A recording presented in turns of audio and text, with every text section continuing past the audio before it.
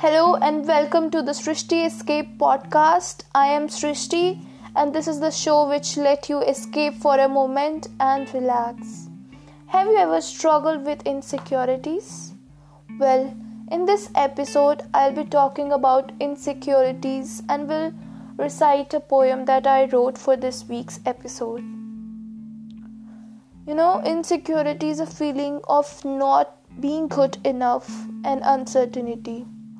It produces anxiety about our goals, relationships, and sometimes hinder our ability to handle certain situations.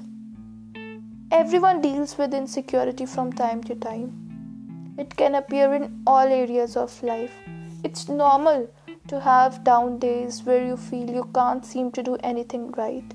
But feeling insecure about yourself all the time can take toll on every aspect of your life, from physical to emotional well-being.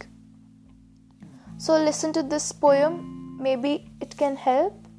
Don't hesitate to reach out for help if you feel like you could use some extra support.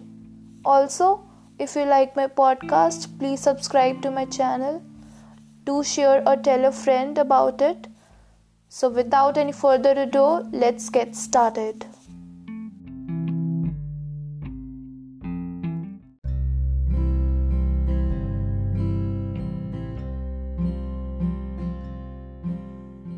Often I fear, worry and self-doubt.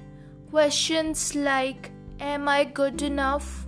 Am I doing enough? Am I worthy? Strikes on my door heavily, making me insecure. Until one day, my brave self knocked on that door and said, "This perfection you crave is nothing but disguise for insecurity. Don't let perceptions of others dictate your reality or cause insecurities within self. Just be you, regardless of your trophies or insecurities.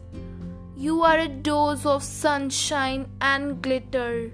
Just decide to live, love, and be deliriously happy from this moment forward." From that minute, I turned my insecurities into strength because I am smart, talented, and pretty enough.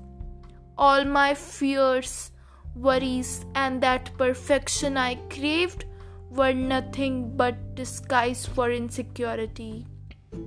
Just decide to live, love, and be deliriously happy from this moment forward.